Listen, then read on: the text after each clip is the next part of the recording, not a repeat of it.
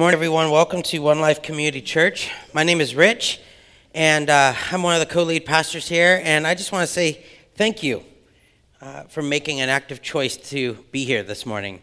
The sun is out. There's lots of things going on. My daughter's in the championship soccer game in about an hour, and it's good to be with you. Thank you for choosing to be here. If I go jump in the middle of my thing, it might be because I got some text that my daughter scored a hat trick, but that's probably not going to happen, so you should be fine. So thank you for being here. Those of you who are listening online, thank you for listening online. We know you can't always be present here, and just the fact that you're listening is fantastic. I do want to point out as we begin, in your bulletin on the inside right is a blank space, and that's there for you to use for jotting down questions, verses, ideas, action steps, whatever you need to use to process this morning's teachings. Please take advantage of that, and if you're listening online, grab some paper and do the same. Today we are diving into week 6 of our series entitled The Sermon on the Mount, in which we've been looking at a sermon Jesus taught considered by many to be the greatest, most powerful, and challenging sermon ever given. That's pretty big. And the sermon takes place not long after Jesus had gone through a season of 40 days of fasting and temptations, preparing him for ministry. And it's out of this time that Jesus started preaching this good news. Repent, the kingdom of heaven has come near. And immediately his words begin drawing people into relationship with him. Jesus starts to call his first disciples then. He starts doing a ton of healing, including people who were blind, the demon-possessed, the diseased, the paralyzed, all while proclaiming this good news. And as he's doing this, everywhere he goes, the news about him spreads all over the region. We see this in Matthew 4:25. It says, large crowds from Galilee, the Decapolis, Jerusalem, Judea, and the region across the Jordan followed him. And these crowds were super diverse, we need to remember, and it's worth noting because they represented all these different regions, backgrounds, genders, cultures, faiths, beliefs, customs, education, financial standings, including those who of the day would have been considered the clean and the unclean. So it's this incredibly diverse crowd, along with his disciples, that are now following Jesus around. They are captivated in what Jesus has to say, what he does, how he acts, how he thinks, how he responds, and how he lives his day-to-day life. And that gets us to where we are in our scripture today. So if you have your Bible, if you could turn it to Matthew chapter 5, we're going to start with verse 1. If you don't have it, that's fine. The text will be displayed on the wall behind me. We're going to look at Matthew chapter 5, starting with verse 1. It says this: Now, when Jesus saw the crowds, he went up on a mountainside and sat down. His disciples came to him, and he began to teach them. He said, Blessed are the poor in spirit, for theirs is the kingdom of heaven. Blessed are those who mourn, for they will be comforted. Blessed are the meek, for they will inherit the earth. Blessed are those who hunger and thirst for righteousness, for they will be filled. Blessed are the merciful, for they will be shown mercy. And blessed are the pure in heart, for they will see God. Let's pray.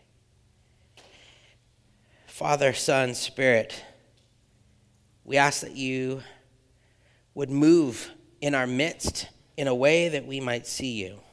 Help us to understand what that means today, what it means to be pure in heart, what it means to see you. It's something we all long for, God. We need you.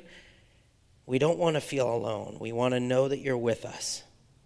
And so, God, we ask your Holy Spirit to move, to encourage, to challenge and support, and enlighten us that we might know you better. And pray this in the name of the Father, the Son, and the Holy Spirit. Amen. So, Jesus sees the disciples. He sees these crowds of followers, and he begins to teach. He's painting us a picture of what it's like to live in the kingdom of God. And with each stroke of the brush, Jesus shows us the depth of what this means and what this looks like in action in our day-to-day life. And each week, if we've been looking at this text, we've seen this picture Jesus is painting for us, and it goes against everything we think and know. And so before we dive in, we need to remember that we cannot do this on our own, nor is Jesus asking us to do this on our own. In order for this picture of the kingdom and living in the kingdom to be made manifest in our lives, we need God, we need the Holy Spirit in us. And as we look at the Beatitudes, as we look at these texts, we can see this truth from the very beginning.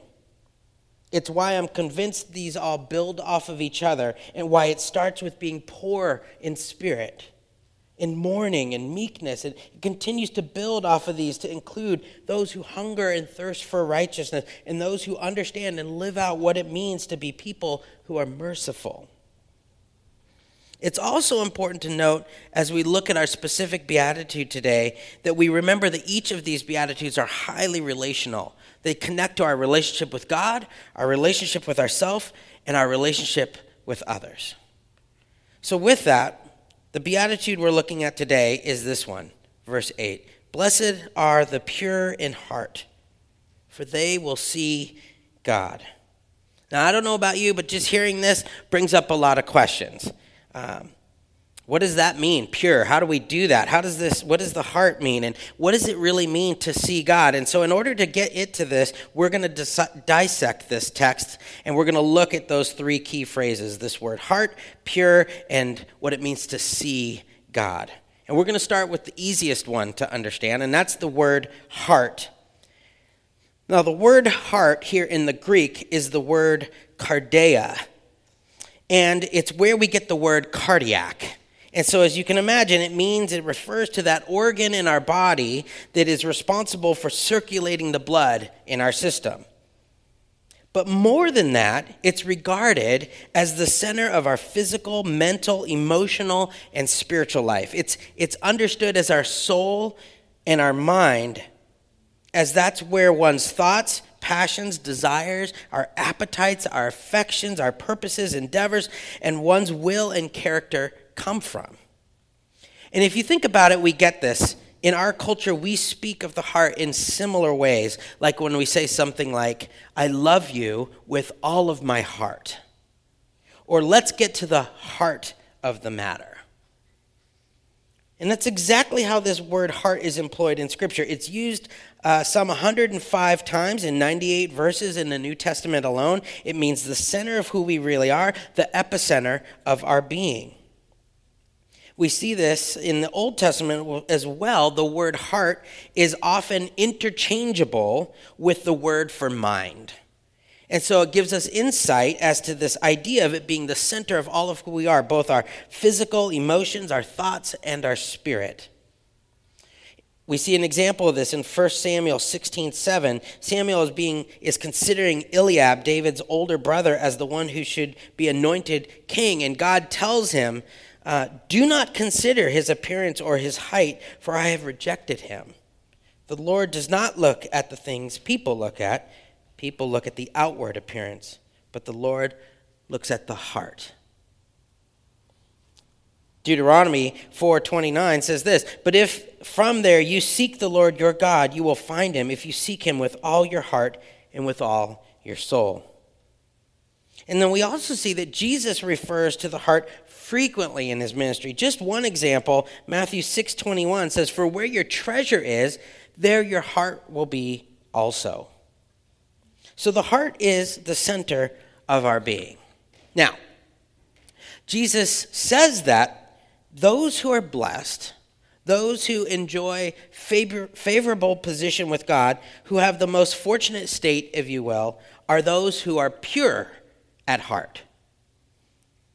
Which means we have a problem, because Scripture also tells us that the heart of humanity is anything but pure. And we all kind of know that, right? Because we have a sense of our own self. As far as the Scripture goes, the human heart on its own is wicked. Jeremiah 17 says this, the heart is devious above all else. It's perverse. Who can understand it? I, the Lord, test the mind and search the heart to give to all according to their ways, according to the fruit of their doings. And we also know that we need a change of heart in order to experience the salvation that is offered through Jesus. Romans says this, if you declare with your mouth Jesus is Lord and believe in your heart that God raised him from the dead, you will be saved. For it is with your heart that you believe and are justified, and it is with your mouth that you profess your faith and are saved. So not only do we see that the heart is the center of our being, but that our heart is naturally wicked. We're born with this proclivity, if you will, towards sin. And in our fallen state, we often don't even know it. But God, who is God, searches our heart. He knows us, and he knows the truth. But the scripture says if we confess with our mouths and believe in our hearts, we can be saved. Now, I want to give a reminder that echoes through this whole text, and that comes from 1 Corinthians 12:13. And it says this: no one can say Jesus is Lord except by the Holy Spirit. So again, I want us to see everything we're talking about cannot happen without the work of the Holy Spirit in and around us, even if we're not aware of it.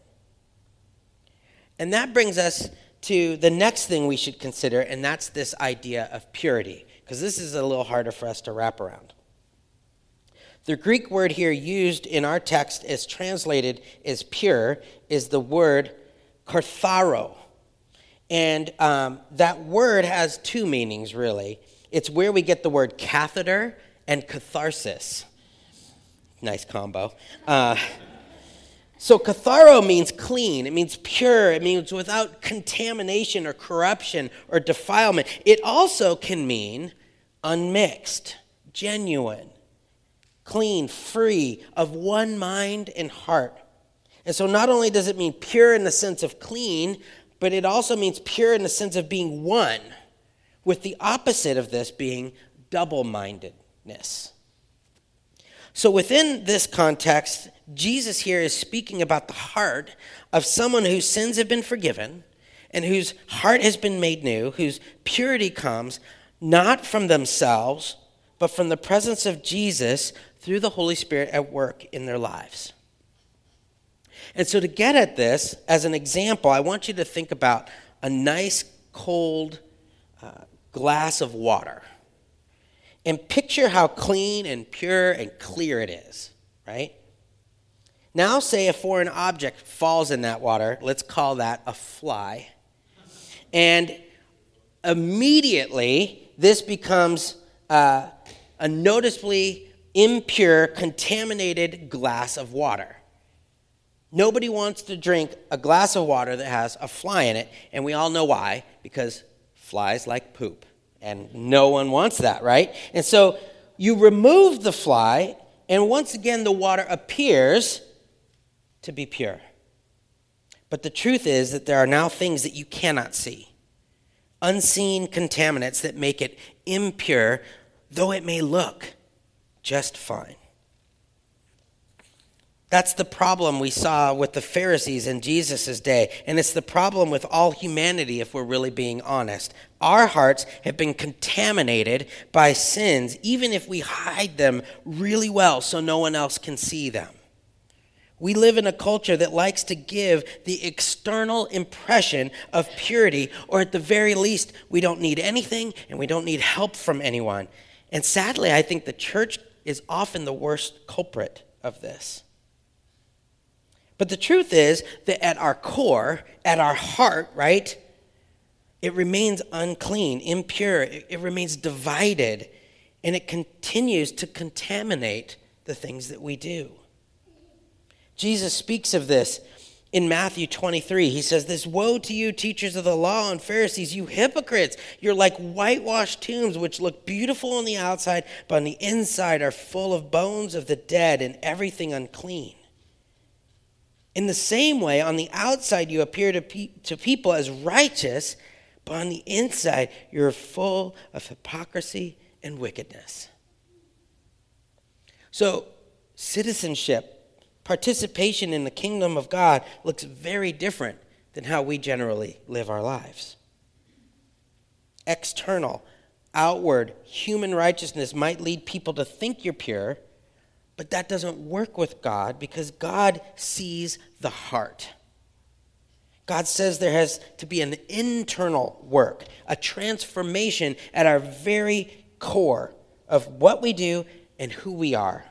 The sins that have stained our hearts, if you will, need to be washed away, and the only way that can happen is through the blood of the resurrected Jesus. Now, this leads me to pause and differentiate between something. It's a little nerdy, it's a little theological, but I think it's helpful. Because there's these two concepts that we see a lot in Scripture, and it has to do with what we call positional and conditional purity. Positional purity is what happens when someone is saved by Jesus. When you're saved, God declares that you have been made new, that you are clean, that you are positionally holy because of the work of Christ. He has written your name in the book of life and declared that you are family, that you are a child of God with an eternal inheritance. He's made you positionally pure. And because of Jesus' work on the cross for all humanity, God no longer counts your sins against you. You are positionally pure, which is good news. Now, conditional purity is another matter. And the truth is that followers of Christ who are positionally pure, we don't always keep in step with the Spirit. We don't always make choices that represent Jesus. We don't always live in ways that allow us to be the ambassadors for Christ that we're called to be. In fact, we may even live in some ways like double agents, right? We act one way at church, and then we go someplace else, be it at work or home or with our families, and we act another way. We may even be the kind of people who are like chameleons, and no matter where we go, we act and respond and live differently depending on who we're around at any given moment. As Christians, though, our thoughts, our motives, our behaviors, and our desires are not always pure because we waver at choosing to live God's way versus the world's way. Now, this doesn't change our position before Christ, but it does affect our fellowship, right? Because we are allowing things in our lives that are contrary to the new transformed nature of purity that we have in Jesus. And this is where this idea of pure hearts connects to the definition of being in one heart and mind. Although we are positionally pure, we tend to be double-minded, right? We are Christians, followers of Christ, children of God, people who are positionally pure, but we are double-minded in the way we live our life. So, to be pure in heart speaks to our position as Christians before God, but it also speaks to the condition of our walk with God. This doesn't mean that you have to be perfect. That's impossible. You cannot be. And again, these are not rules. These aren't things that we just have to do. We can't do this on our own. But it does press us to ask if we've experienced the saving grace of Jesus and if we've come to a place where Jesus is firmly established as the Lord of our lives. Not that we're perfect, but that we're authentic, that we're single-minded, if you will, in how we live our faith in our day-to-day.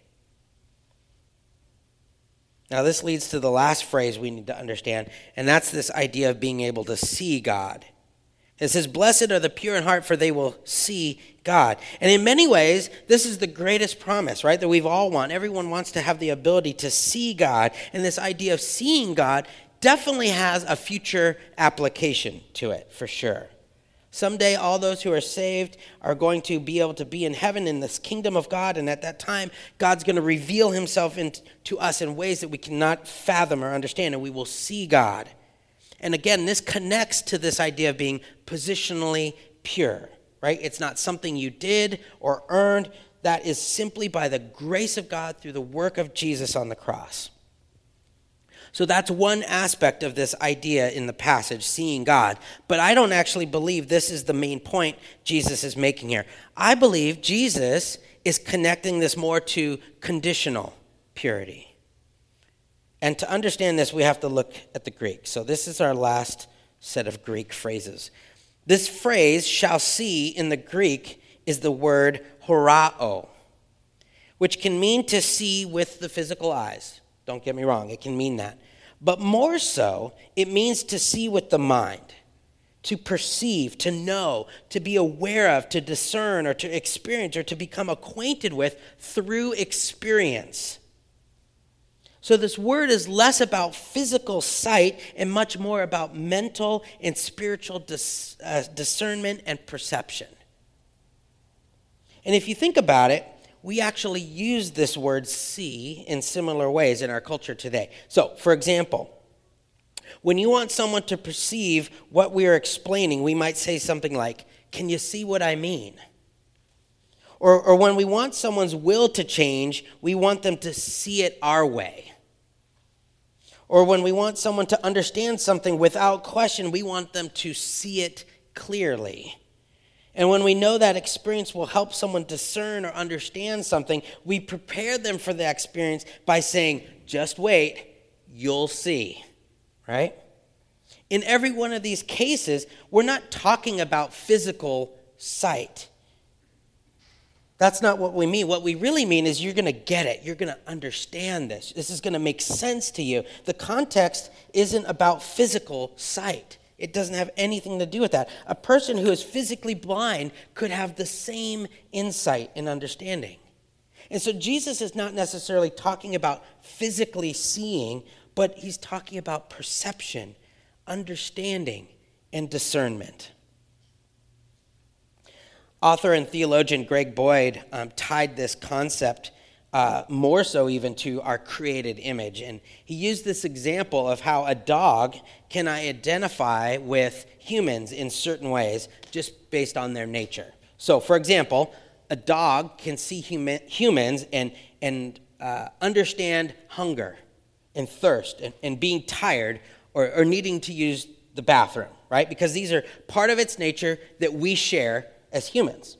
But there are many things that a dog cannot understand about humans because they're not made in our image. So, for example, when we sit down for a long period of time to read a book, for example, a dog has no idea what we're doing, right? Why are you sitting there staring at something for a long period of time? I don't get it, right? They don't get it because they are not made in our image.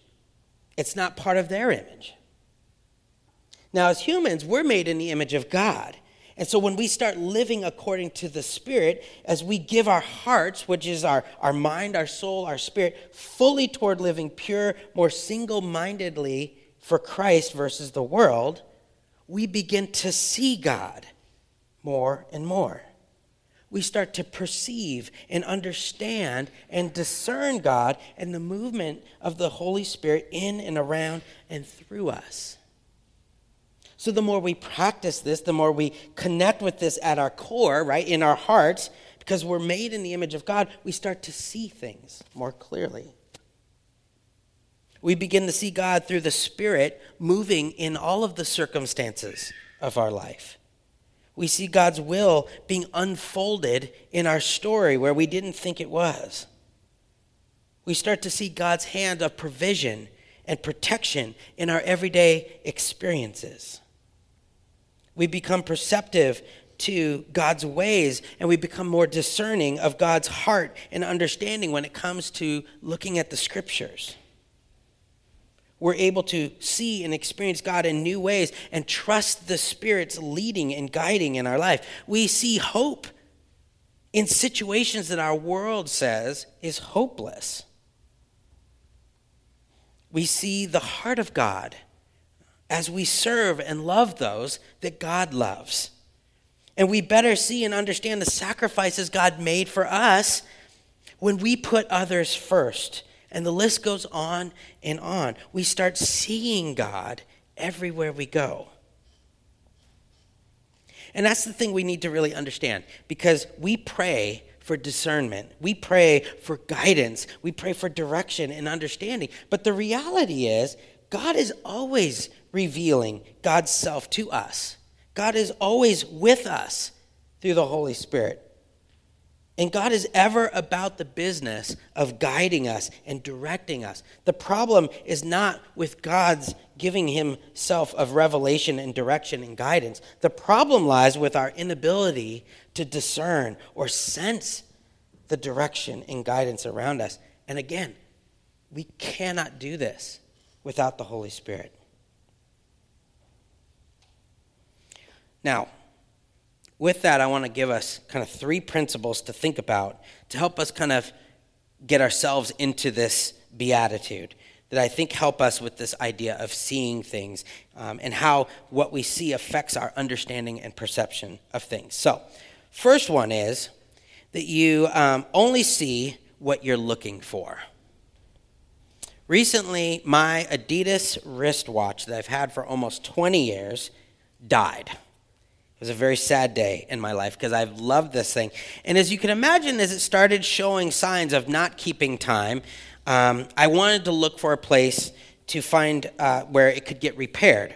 I've never in my life looked for a watch repair place. Turns out, one of the top 5 watch repair places in Seattle is right on 125th and Lake City Way. And it's been there for over 30 years. It's this little tiny place. And I've driven by it. The amount of times is ridiculous if I tried to calculate how many. I'm pretty positive I've literally parked in front of it multiple times. But I never knew it was there. Why? Because I wasn't looking for it. I had no need for it or desire. I never even thought in my mind, where's the nearest watch repair place? I wasn't looking for it. And this explains why many of us never see God. We aren't even looking for God, so of course we miss seeing God. And in the spiritual realm, as in all of life, you only see what you're looking for. So the question there I have is, are you looking for God in your day-to-day life?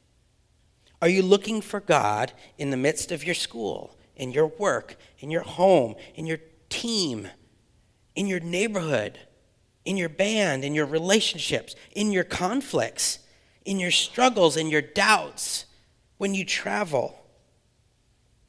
Are you looking for God? We need to be a people who are more attentively looking for the work of the Spirit in our lives.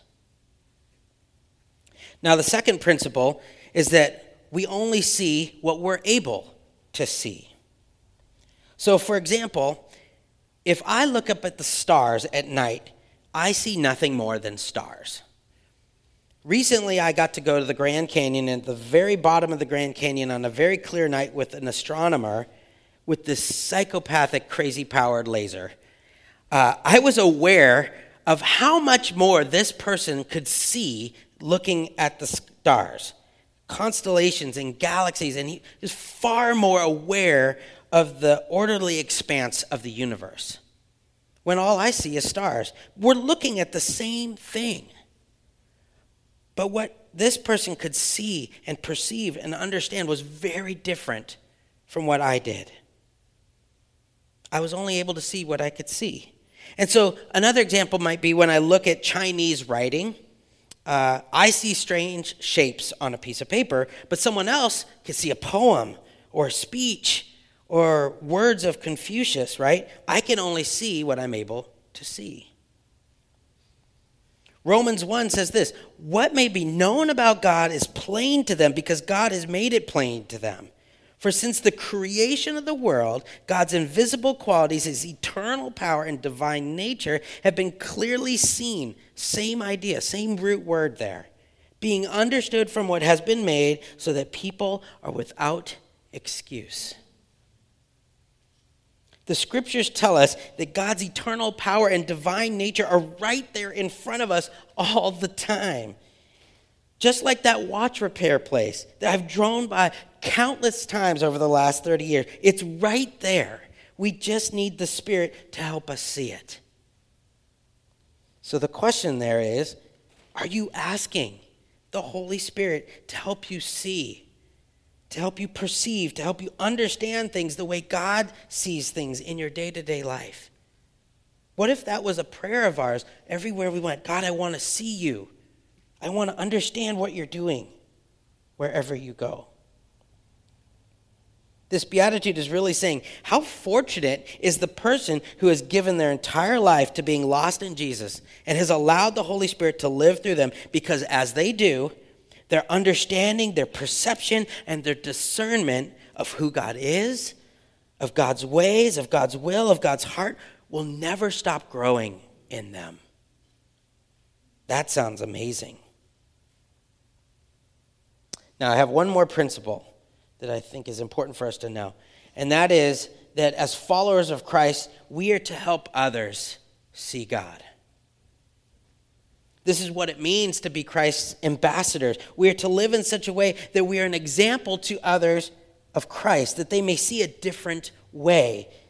We're to point others to Jesus, to help others understand, perceive, see the Holy Spirit at work around us. And we've heard this before, but the question there is then, how are you pointing others to Jesus? How are you helping others see Jesus in your day-to-day? Just like when I was with that astronomer looking at the same thing, he had this laser pointer that reached across the sky and could highlight everything he was talking about. How are we, as followers of Christ, pointing people to the very work of God that is right there in front of everyone's eyes? That's the invitation and the challenge that Jesus gives us. This time I'm going to invite our worship team and prayer team to come forward. And as they do, I would like to invite you to pull out your connection card because I have a couple questions for you.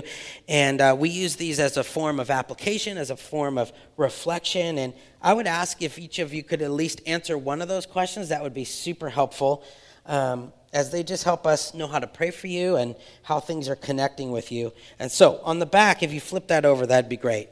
And again, you could just pick one. First question, really important one, is have you had your heart cleansed? Have you ever come to a point in your life where you've been humbled by your sin? You've mourned over it to where you recognize your inability to do anything about it yourself. That you hunger and thirst for righteousness, that you've experienced the feeling that comes when you receive God's mercy and his sins are washed away from you. Your heart is made clean. If you've never come to that point, where you've received the gift of God's grace, this morning, God wants to wash your sins away. He wants to give you a pure heart. And as the prayer team's up here, they are more than happy to talk with you about that. You can write it on your connection card. I want to experience Jesus. I want my heart cleansed. And one of us will talk to you. You could come talk to me. If that's you, please don't leave without letting us know. Number 2, though, on a scale of 1 to 10, how would you rate your ability to see God at work in and through and around you? And be honest. There's not a trick question here. Just how is that for you? And then number 3, list any areas or situations in your life where you find it hard to see God. And we can be honest. There's certain places we come to church, we might find it super easy, almost effortless. But when I walk outside and I get home or I get to my workplace, it's difficult. What's getting in the way of you seeing God in that or those areas in your life? What is causing you to be distracted from seeing God at work? So again, as you do answer those, I would love to hear from you. And then as you leave today, at each one of the doors, there's a wood box. You could just slide the card in there. That would be fantastic. But what's going to happen is I'm going to close this in prayer. The worship team's going to play a bit. Be people up here for you to pray with if you would like prayer. And they're just going to allow a little space for you to reflect and answer those questions. And then they'll invite us to sing one last song of response. But before we do, let me close us in prayer.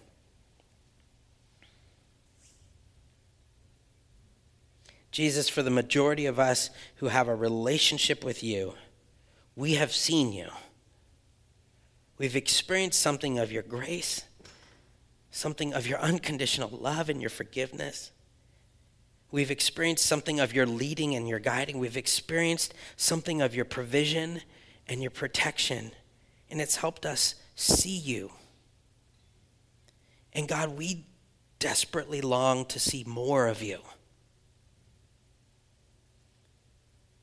God, we ask that you would cleanse us, wash us clean again. Help us not to be double-minded. Help us to be giving ourselves to you. God, help us to see the things you want us to see. Help us to be men and women who are looking out for what you're doing right in front of us. And help us to be men and women who point it out. But Jesus, we ask that you would start with us through your Holy Spirit. Fill us anew. Take us, our lives. We offer it to you. We ask your will to be done. We ask for your empowering. Oh, Jesus, we thank you for your grace. Be with us as we continue in our service. I pray in Jesus' name. Amen.